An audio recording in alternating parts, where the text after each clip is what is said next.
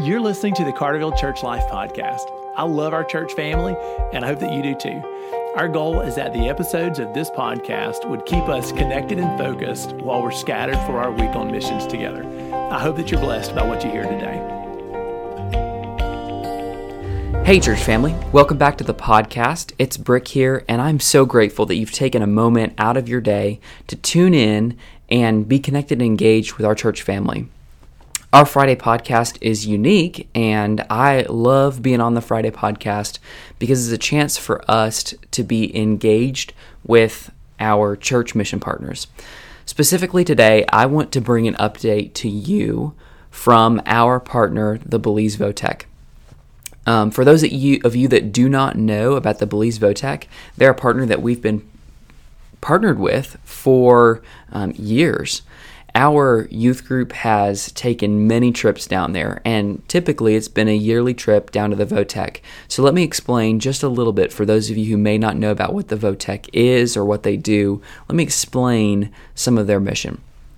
The Belize Votech is a vocational school in Belize that has a Christ-like focus.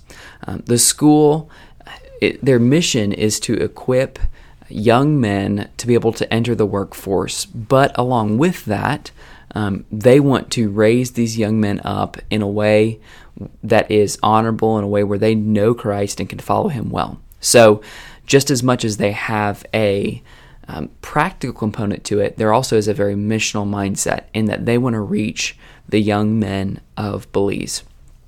I'm so grateful for our partnership.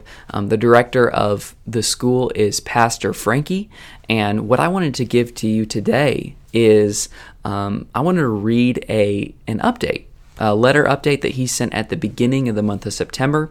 He sends out a monthly letter, and so as this podcast is airing, that's the most recent letter that we have from him. Again, I wish we could have him on the podcast, but it's difficult to get great connection between from here to Belize. So what I'm going to do is I'm going to read off that newsletter for all of you so that we can be stirred to pray for them well and be thinking about how we can partner with them. All right, so this is from Pastor Frankie. Dear family and friends and supporters of the Votech, little did I know that when I last wrote an update to you, our country would be hit by a Category 1 hurricane. That's Hurricane Nana, which hit in the beginning of September 2nd and 3rd. Forces of nature will not stop for us, so we had to stop a couple of days to attend to that force. Once again, Proverbs 16:1 holds center course. And I'm going to read Proverbs 16:1. It says this: the preparations of the heart belong to man, but the answer of the tongue is from the Lord. Thankfully, while the country's last producing sector, agriculture, was hit with damages in the millions, no lives were lost. It has gotten a little harder for more to make a living. What a year. Our Prime Minister, in his address to the nation on Friday, which was September 4th, signaled no change in the law that governs in-person teaching, effectively keeping us at the Votech in a holding pattern, seeing as how any type of gathering in excess of 10 is now illegal.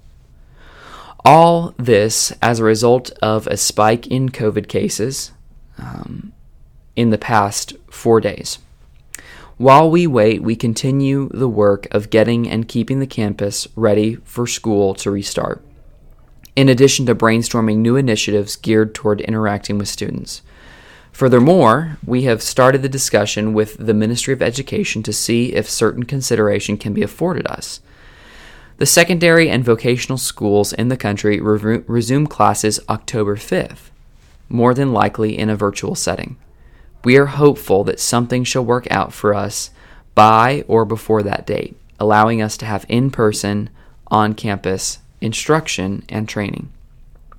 While we wait for favorable settings, we work and adjust.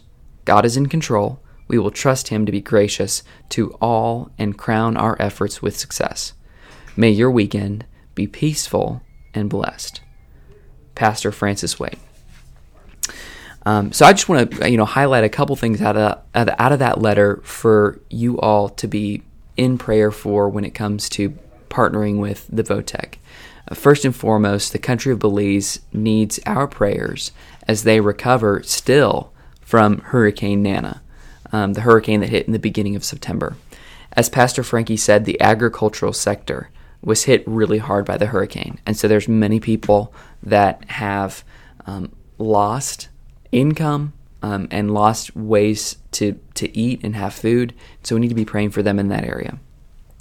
Also, be praying for Pastor Frankie and the rest of the staff at the VOTEC, that as they, gear up for school to return, that they will be submissive to the Holy Spirit, that they can develop creative ways to brainstorm and figure out how to run the VOTEC in the midst of COVID. And then also that you would be praying for the VOTEC that as they have conversations with the government, that provisions would be made for them to be able to open up the VOTEC to serve these young men that come in and are trained and are discipled. That's one thing that's crucial and needs to happen, but that has to happen after the government allows it. So those are the ways that you can be praying. Again, I'm so grateful for our partnership with the VOTEC. Really, the trips that our youth have taken over there have been critical in their discipleship journey, just as much as they've contributed to serving the VOTEC in its endeavors. And so if you'll be praying for Pastor Frankie, for the staff as they reassess and continue to make changes to adjust for how to keep school going. Again, I want to read to you Proverbs chapter 16, verse 1, which Pastor Frankie mentioned, and it says this: "The preparations of the heart belong to man, but the answer of the tongue is from the Lord." And I really appreciate the truth that he encouraged us in that, right? That as we're in the midst of COVID and so many other things, as our lives are changed and turned upside down, all of our planning can be made from our own endeavors, from our own heart, but really, it's coming from the Lord, and he's the one in control. So I hope that today, if you're discouraged or trying to make plans or adjustments, remember that the Lord is the one that's in control. He's the one that guides your heart. So be submissive to him. Listen to him as he would speak to you and guide you today. Be listening to the Holy Spirit. All right. So as you got today, be praying for the VOTEC. Intercede on behalf of them and what they're doing. But also remember and ask the Lord how he would plan your day and how you can be obedient to join him in his mission. All right. Thanks for tuning in. Bye.